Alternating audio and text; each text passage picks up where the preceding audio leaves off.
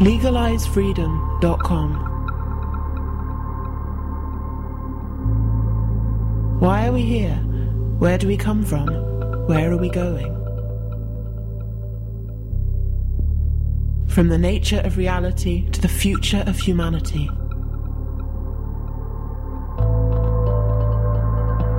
Beyond politics, poverty and war. LegalizeFreedom.com.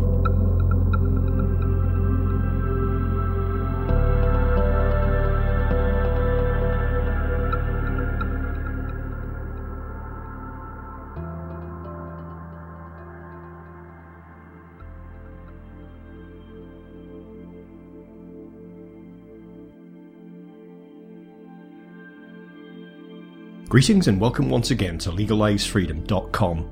I'm your host Greg Moffat, and my guest today is Rupert Sheldrake, who joins us to discuss his latest book, Science and Spiritual Practices. In this pioneering work, Sheldrake shows how science helps validate 7 practices on which all religions are built, and which are part of our common human heritage: meditation, gratitude, connecting with nature, relating to plants, rituals, singing and chanting, and pilgrimage in holy places. The effects of spiritual practices are now being investigated scientifically as never before, and many studies have shown that religious and spiritual practices generally make people happier and healthier. Sheldrake summarises the latest scientific research on what happens when we take part in these practices and suggests ways to explore them for ourselves. For those who are religious, science and spiritual practices will illuminate the evolutionary origins of their own traditions and give a new appreciation of their power.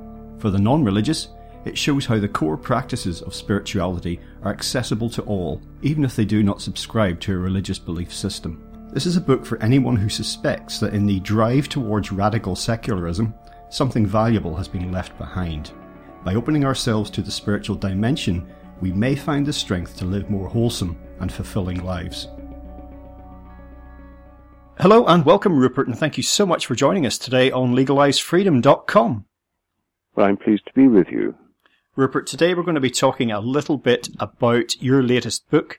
It's entitled Science and Spiritual Practices. Before we dive into all that, just tell listeners a little bit about your background and your work in general. Well, I'm a biologist. I've studied biology as an undergraduate. I also studied philosophy at Harvard after I'd been at Cambridge as an undergraduate. I've worked on plants, I've worked in agriculture, I spent 7 years in India. I've worked on unexplained abilities of animals and people. I wrote a book called Dogs That Know When Their Owners Are Coming Home, another one on the sense of being stared at and other aspects of the extended mind. My previous book was called The Science Delusion, and is about the dogmas that dominate science and in my view, restrict it and hold back free inquiry. And this most recent book, Science and Spiritual Practices, brings together different sides of my life as a scientist and also my life as a practicer of spiritual practices. So how would you briefly describe the book? For example, for me, someone's already asked me a couple of times, what's it about? And I've said, well, it's how spiritual practices of various types can have positive effects on your physical and mental well-being, and these are scientifically verifiable and increasingly so. Yes. I mean, what I'm dealing with in the book are 7 different spiritual practices, very different really, all of which have been investigated scientifically, and all of which have been shown to be good for you. There's now a lot of evidence that people who have religious or spiritual practices tend to be happier, healthier, and live longer. So these have very positive effects. So what I talk about is the practices themselves, their history, their effects on physiology, well-being, brains, and so forth, health. And I end each chapter with a couple of suggestions of how to do them if anyone wants to try them for themselves. One thing that's a theme that's kind of run throughout your work and in some senses has kind of overshadowed it a little bit is the notion of atheism in science. That is to say that modern science is, there is no place for emotion there. It should be dispassionate, detached, objective. But in fact, scientists cannot avoid, to some extent or other, bringing their own subjectivity into their work, their own experiences, their own worldview. And this is something that has to be taken into account. And certainly, I remember the TED talk, well, let's just call it debacle, for example, involving the talk that you gave there. And we saw all of that emotion and, how can I put it, prejudice coming into play. And this is not to say that somehow that we should be aiming for a science that is completely free of human subjectivity. I'm not sure that's entirely possible, but we just shouldn't pretend that it isn't a thing, that scientists bring baggage, shall I say, to the table. I think it's more important just to be aware of that as a possibility.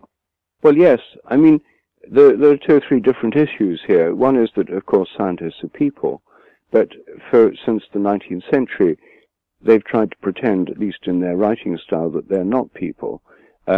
That's why there was a fashion for a long time of the passive voice. Instead of saying, I took a test tube, they'd write, a test tube was taken, as if all these things were just unfolding in front of the scientist who was a detached observer. I think now there's the sociology of science, the philosophy of science, and science and technology studies have all shown what's obvious, that scientists are people. They have prejudices, they have emotions, they have ambitions, they have fears, they have rivalries, and so on. So that's just saying scientists are human, which is, of course, obvious, really. But it does rather dent this idea that scientists are completely objective, like kind of automata, just simply registering facts. They're not. They have ideas, they have hypotheses, they want things to be true, they tend to notice things that fit their beliefs more than those that don't. And recently it's turned out that a great deal of the scientific literature, at least half of published papers in most subjects, turn out not to be replicable, because what scientists do is publish their best results, which fit their theory best, and tend to ignore the results that don't. All of this leads to a kind of very subjective element to science. But the point that I'm more concerned with in my book, The Science Delusion, is the kind of dogmatic framework, which is not just individual in scientists, it's institutionalized. The official doctrine of science at the moment is the materialist worldview, the doctrine that the only reality is matter, and that matter is unconscious. So the universe is made up of unconscious matter, which has no purpose. There's no purpose or direction in evolution. It's just blind chance and necessity. And this worldview, the materialist worldview, is not something proved by science. It's something assumed. And it's part of the standard paradigm or assumption on which science is currently based.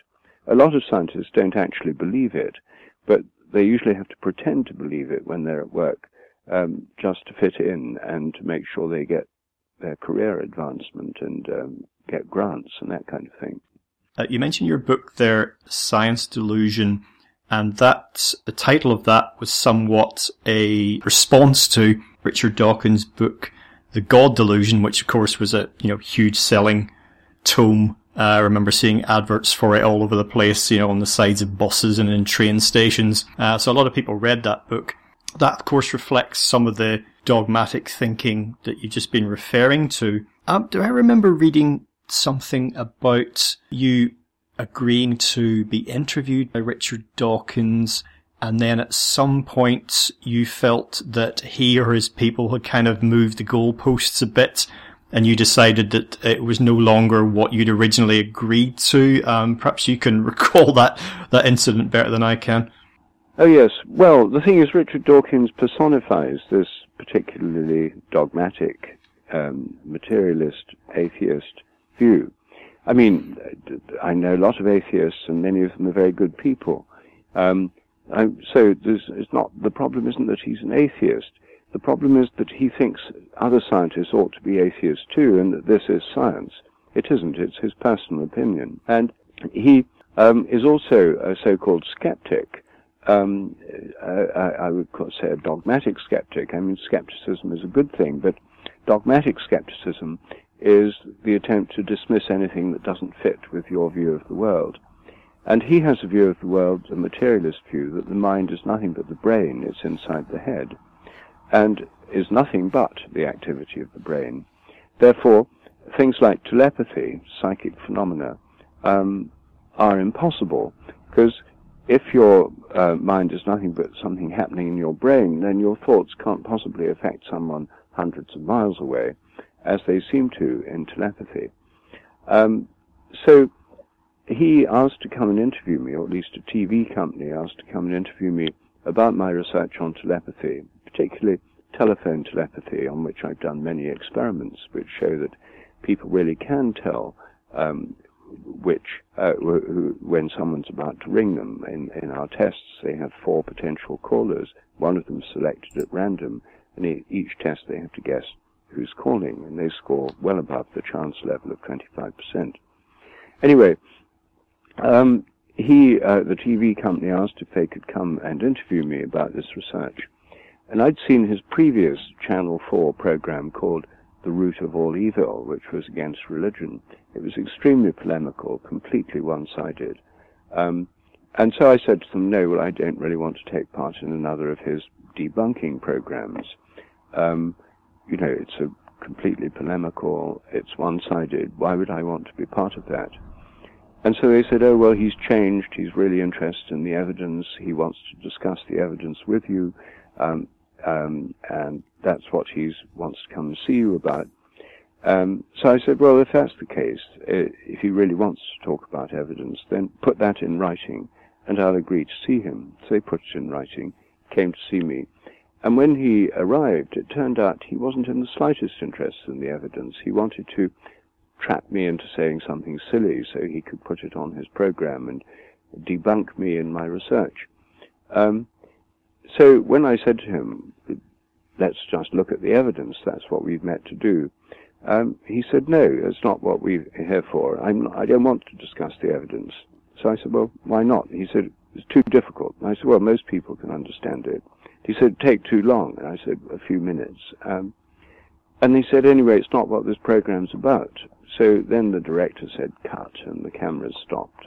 So I said, well, what is it about? I said, I made it very clear I didn't want to be part of another low-grade debunking program. And he said, it's not a low-grade debunking program, it's a high-grade debunking program. It turned out it was another of his polemics, and that I'd been severely misled. I'd only agreed to see him on the grounds it was a discussion of evidence. And when he told me he wasn't interested in the evidence, which I think is a very, very unscientific attitude, I said, well, then in that case you're here under false pretenses. So I had to ask him and the TV crew to leave. So it was a shame. In a way, I mean, I'd be very happy to have a proper discussion with Richard Dawkins about evidence, but on the few occasions we've met and the possibility has been there, he's refused to do it. So I think it's an example, you see, of someone for whom science is a matter of prejudice and dogma, and that's not the way science ought to be.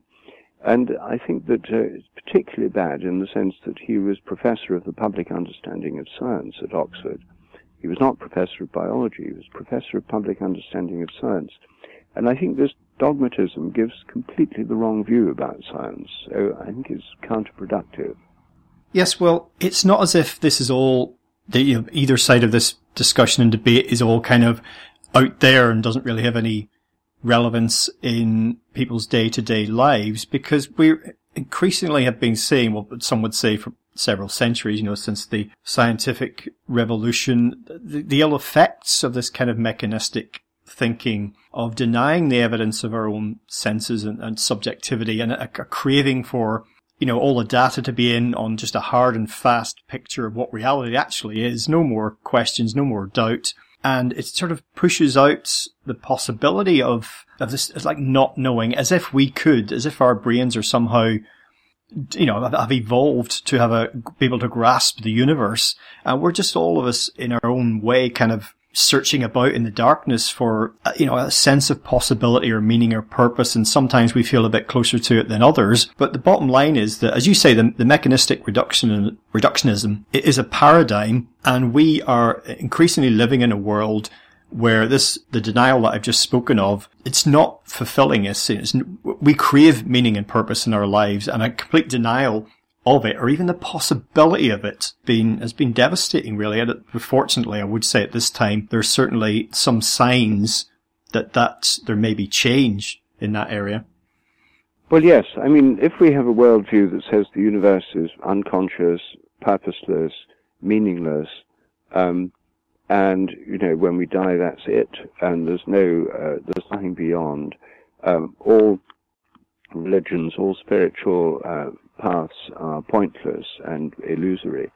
It's a deeply depressing point of view, and I think it's no surprise that in modern societies, which have become very secularized and very influenced by this materialist worldview, then depression is the commonest form of mental illness. It's endemic.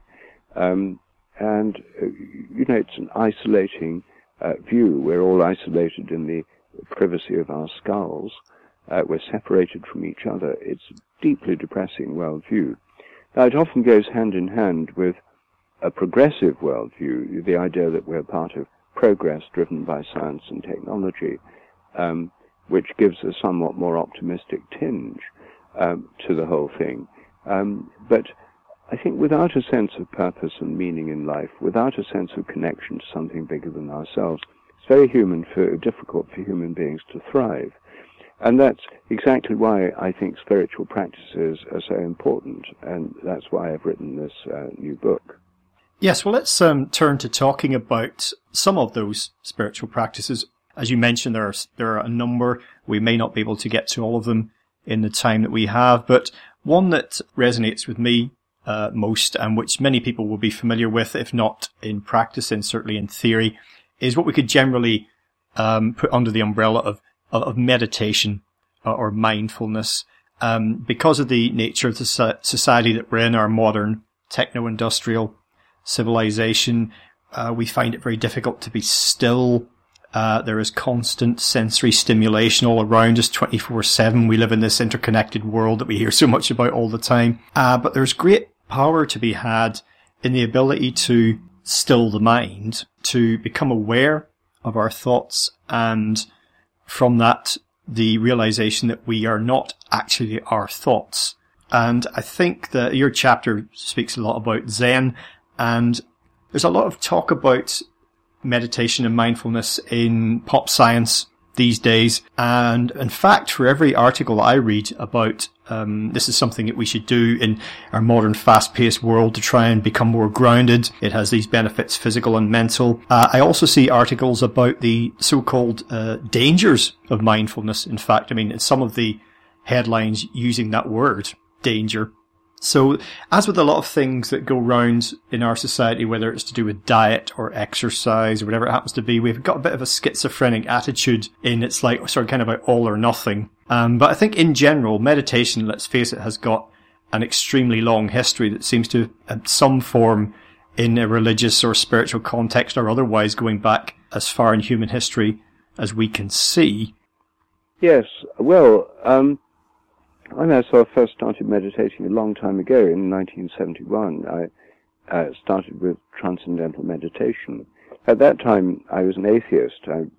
Part of my scientific education had sort of indoctrinated me with this atheist worldview. And the attraction of meditation then was that it was a spiritual practice that didn't require any belief. You didn't have to believe anything. You just had to try it and see what happened. And I tried it, and I found it very calming and helpful, and it really balanced my life in a way that I found very positive. Then after some years after that, I had a job in India working in an agricultural research institute. So I tried various forms of meditation, other forms of Hindu meditation, and Sufi meditation, because Sufis also have a meditative tradition within Islam. And And then I discovered a Christian ashram run by someone called Father Bede Griffiths, a British Benedictine monk. And I actually spent 2 years living in that ashram in the end. I wrote my first book there, A New Science of Life. And there I took up a Christian form of meditation, using a mantra. I've meditated on and off ever since. When I had young children, I couldn't meditate because it was rather hard with kids rushing around the house. But it's very much part of my life. And many people who meditate find that it has this calming effect on their life. They find, as I've found, and everyone who meditates finds, that they're not their thoughts. The thoughts pass through the mind as one concentrates either on becomes aware of the breathing or sensations in the body. That's the mindfulness type. Or the mantra, repeating a simple word or phrase. The mantra type. These are both ways of meditating that provide a focus for the mind away from the constant stream of thoughts. And so one's somewhat detached from these thoughts and can see them come and go, and becomes aware that one's mind is not simply the thoughts one's thinking. They're going through the mind, but the mind is bigger than those thoughts. And in all traditions of meditation within various religions, Hinduism, Buddhism, Christianity, Islam, Judaism, in Kabbalistic, mystical Judaism, the point of meditation is really that the ground of one's own consciousness is connected to the ground of the consciousness of God, that meditation is a way of connecting with this greater consciousness, not just a way of calming oneself down and being able to do better at work and succeed better in business and so forth, but connecting with the very basis of all reality. The Hindus have a metaphor for this, which I think is particularly striking, which is that if you look at the moon reflected in lots of buckets of water, in each bucket of water the moon seems separate from all the other moons, yet they're all reflections of the same moon. And that's like our minds. Everyone has a mind, their own consciousness. It looks as if they're separate, but they're all derived from and part of the greater consciousness from which everything comes. So that's the main reason why people traditionally did meditation. Nowadays it's more ambiguous. Some people do it with this deeper religious motive. Some do it in a purely secular context. It can be done in both ways. And one of the points I make in my book is that these spiritual practices can be done by people who are not religious as well as people who are religious. People who are religious have a larger framework within which they interpret them. People who are not religious prefer to do them in a secular context, and that's all right too. But we live in an extraordinary time where it's possible to do it either way. But however one does these spiritual practices, I think it's better than not doing them. Yes, exactly. And you mentioned doing it in a non-religious context. And I think meditation is a good example of how people can reap tangible benefits without having a religious bone in their body, without ever having engaged with any type of formal religion or even informal spirituality. And that says something quite profound in itself, that the practice of meditation and other related practices can have these tangible effects on the mind and thus therefore through the body. And that actually reminds us of another phenomenon which we could loosely call mind over matter. Some people will often experience this in their life through something like a placebo effect, or perhaps the benefit of going through a particularly positive phase of their life and everything seems to be flowing, or perhaps they have the opposite effect. Endless, along the lines of what I was mentioning earlier about mindfulness being written about in pop science books and articles. We have the so-called power of positive thinking, which has been around for a long time. And I think there's a lot of misunderstanding about that as well. If people take it too superficially, for example, that well-known book, The Secret, is widely misunderstood, maybe possibly even by the author. But nevertheless, that our minds, the state of them, content, what flows through there, can affect our own bodies and the material reality around us. The positive thinking idea, this is not to advocate mindlessness, because you actually make the point in your book that some negative thoughts are necessary and ultimately positive because they perhaps move us to action. Yes. Well, I think positive thinking is a kind of form of secularized prayer, really. In prayer, which I don't discuss in this book, I discuss meditation but not prayer, which is a separate activity, a different one, really. In most religious traditions, the prayer is, if it's praying for something, petitionary prayer, then it's put in the context of the greater good. In the prototypic Christian prayer, it says, "Thy kingdom come, thy will be done. Our Father who art in heaven, hallowed be thy name, thy kingdom come, thy will be done." And then it goes on to other things, but it's put in the context of the kingdom of God coming first, a reign of peace and brotherhood and love. But positive thinking is mostly about getting something for yourself, success in love and business. So it's not based on the idea that power is coming from God, it's coming from one's own mind. So in that sense, it's a reduced form or a secularized form of prayer. I think that it can work, it can have effects, and we know, as you said, that the mind affects the body, and this is the basis of the placebo effect. In the chapter in my book on pilgrimage, I'm talking about some of the benefits, the healing effects of pilgrimage that it can have. For example, at Lourdes in France, with the famous healing shrine and the healing well, the Holy Spring at Lourdes in the Pyrenean foothills. A lot of people go there, and some of them are cured of really severe diseases in a way that appears miraculous. Now the skeptics say, well, that's nothing but the placebo effect. But really the point is, what's the difference? The placebo effect happens when somebody hopes they're going to get better, that they believe that they're doing something that will make them get better, and when they're surrounded by supportive people who want them to get better and who are helping them. Those are the conditions under which the placebo effect happens in clinical trials. Now, if someone goes on a pilgrimage to Lourdes, they go with a group of people, they're going with the hope and the expectation that they'll get better. When they get there, they're surrounded by supportive people. There's stories of all sorts of people who've been cured there. There's, the sense of support and prayer from other people, and this general sense of positivity, expectation.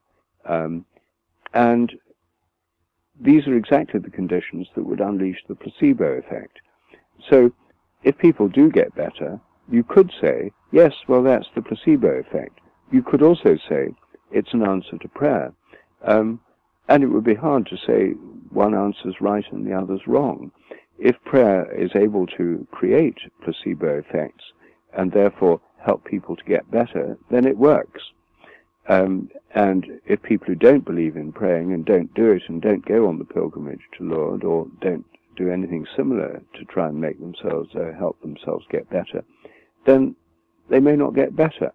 So it works and it's doing good. So I think this is an important point. The placebo effect now means that everyone agrees that our attitudes, our expectations can affect our health and the healing process. And one of the things in medicine is doing things in a way that gives us the maximum benefit of the placebo effect, as well as any effect the medications may have on their own or other treatments. Let me just say a little bit more about pilgrimage while I'm on the subject, Greg, which is that the pilgrimage was a huge thing all over Britain until the Reformation. Everyone knows about the Canterbury Tales of Chaucer in the 14th century, pilgrims telling each other stories on the way to Canterbury. Pilgrimages all over Britain, and indeed all over Europe. The Protestant Reformation suppressed these pilgrimages in Protestant countries.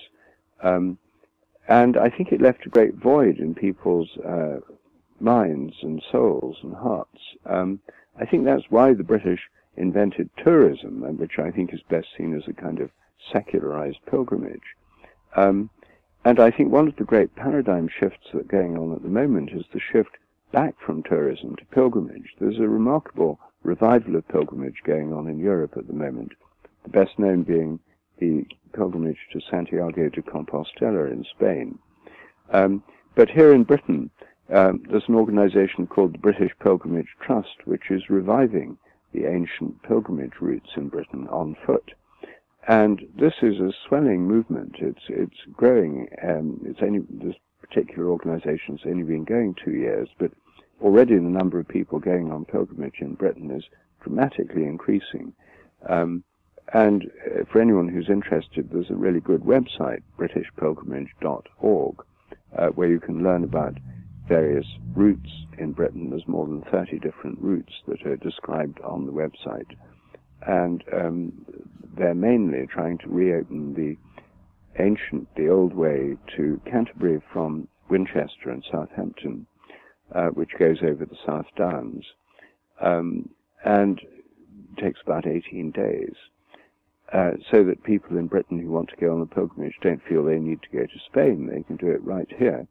And it's not only a great way of connecting with historically holy places, but also, of course, being outdoors in nature, connecting with the land, connecting with the spirit of the land. And it's a very healthy and healing experience, a very transformative experience for many people.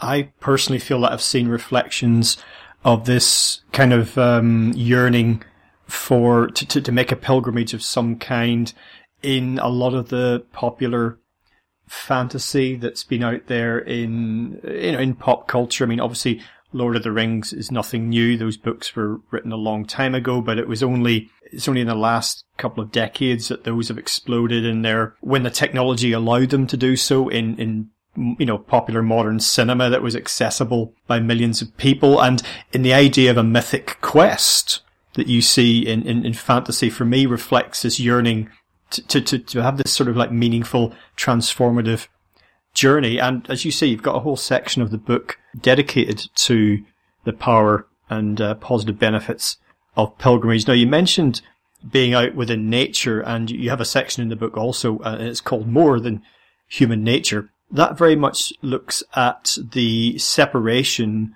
from nature that we currently labour under, certainly most of us in the West, in industrial civilization, separation from nature and from each other, and in fact from ourselves, if you want to extend the metaphor. If you look at it deeply, you can trace the causes of a lot of conflict from this separation, say whether it's from nature, from each other, from ourselves, in how we regard, what our view is of ourselves and other people, other creatures and nature at large, and the disregard that is there kind of facilitates, if not makes inevitable, a lot of the conflict and the destruction and degradation that we see. So the chapter in your book is emphasizing the positive benefits of reconnecting in all the ways that I've just mentioned. Very much so, yes. I think you see, our whole culture is split. As I point out in that chapter, there's a sense in which many of us have connections with nature as children. This is a theme that the Romantic poet William Wordsworth wrote about in his famous poem Odes on Intimations of Immortality in Early Childhood. The sense of connection with nature being part of something much bigger than ourselves. Then we become more and more separated from it. And our scientific worldview, which is imparted to people in the course of their education, which says that nature is nothing but inanimate mechanisms made up of unconscious matter, that view, which we talked about earlier, is something that is the official worldview of our whole civilization, at school, at university, in work, in industry, in business, in the media, in politics. Nature's just there as raw materials for us to exploit for economic growth and human progress. But the reaction against that, which set in the late 18th century, gave rise to the Romantic movement. And the Romantics were saying, no, we're not just machines. Nature's not just a machine. We have feelings, emotions. We're connected with nature. We feel these connections when we're in nature. And this was mostly expressed through Romantic poetry. And I think that our culture is completely split. Most people at work go along with the mechanistic worldview because that's the official orthodoxy and that's what business and education are all about. But especially at weekends and in the evenings and on holiday, people revert to a completely different view of nature, seeing it as alive and themselves connected with it, the more romantic view of nature, which is why the great cities of the Western world are clogged with cars on Friday evenings, as millions of people try to get back to nature in a car.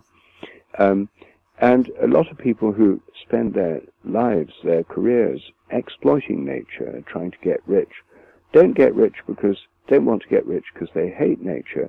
They want to get rich because they love nature, and they think if they make enough money, they can buy a little place in the country away from it all and go on retreats to a beautiful cottage in an unspoiled village with their family and their friends. So it's a completely split attitude that we've got in our culture. I think that this connection with nature is very essential for our well-being. There are now lots of children who hardly ever go outdoors because they're on screens all the time. It's a kind of crisis in our civilization. But lots of people still do go outdoors, and I think that this is really essential, and that's why things like parks are so important in cities and national parks and the countryside, and we're blessed in England by having our network of footpaths, which we tend to take for granted. But when I travel in the United States or Canada, for example, I become painfully aware of how this system doesn't operate there. You can see a beautiful bit of countryside in the United States and try and go for a walk, and within 100 yards you come up to barbed wire with signs saying posted, keep out private property. No footpaths. Here in Britain, even though we have a lot of it's private property, there are these ancient rights of way, so you can walk over the countryside through fields and woods without having to own the land or without it having to be a national park, which means the whole of our countryside is wonderfully available to us. And it's one of the great advantages of living here in Britain. So I think that we can revision the way we relate to nature, reconnect. And one of the exercises I suggest is something that I learned from a man called John Young, an American who's a tracker, who learns how to track animals, is a very simple exercise, just having a place where you sit for about 20 minutes every day if possible.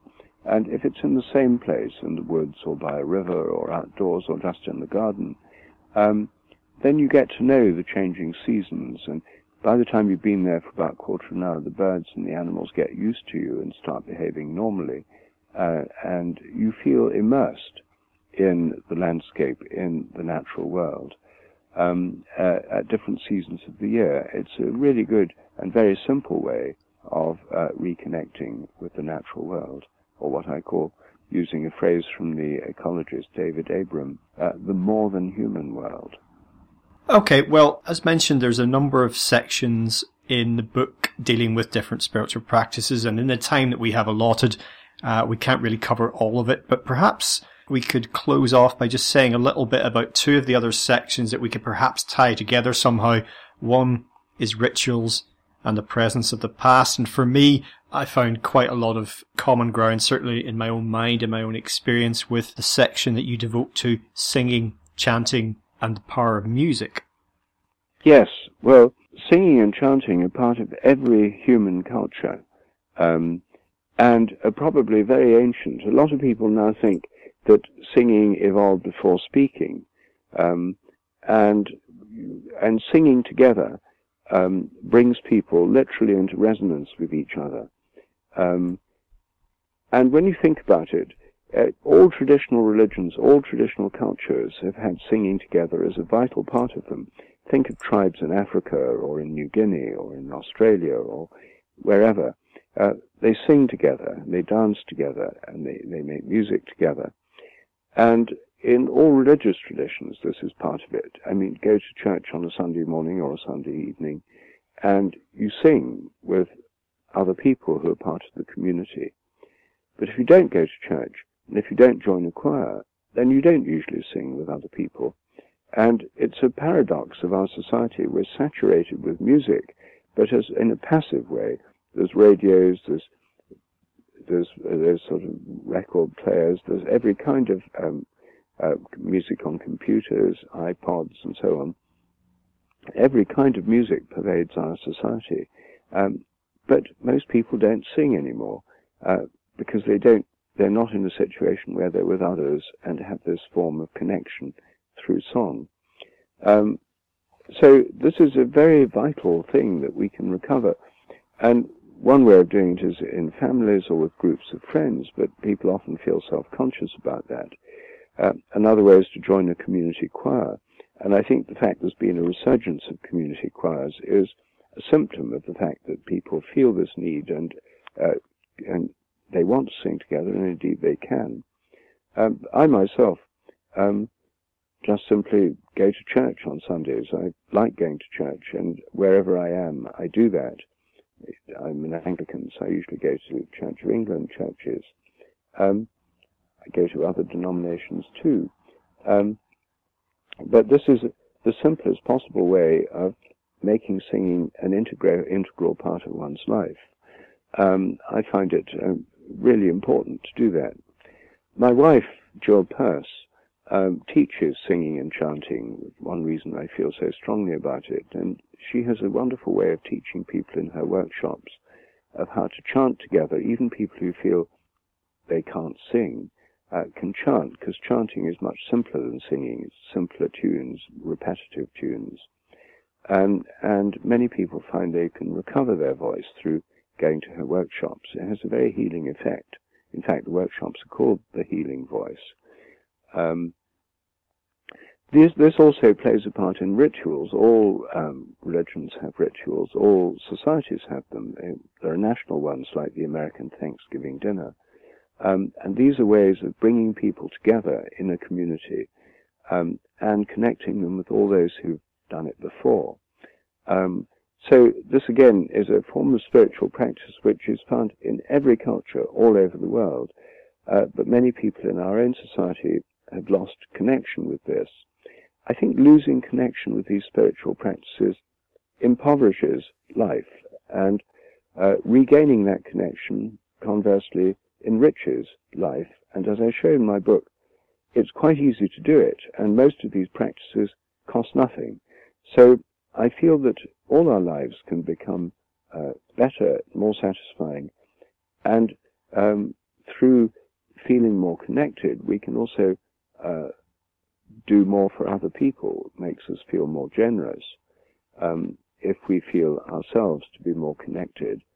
And the common feature of all these spiritual practices, meditation, gratitude, connecting with more than human nature, relating to plants, singing and chanting, rituals and pilgrimage, all 7 practices I discuss in my book, they're all about creating a greater sense of connection with that which is greater than ourselves and with each other. And that, I think, is something that makes us happier and healthier, and, as I say, more able to help other people as well. Well, Rupert, just a closing thought. You mentioned a couple of moments ago things that we may have lost touch with, and certainly as positive as your book is, it does reflect on those things and suggest ways that we can regain connection.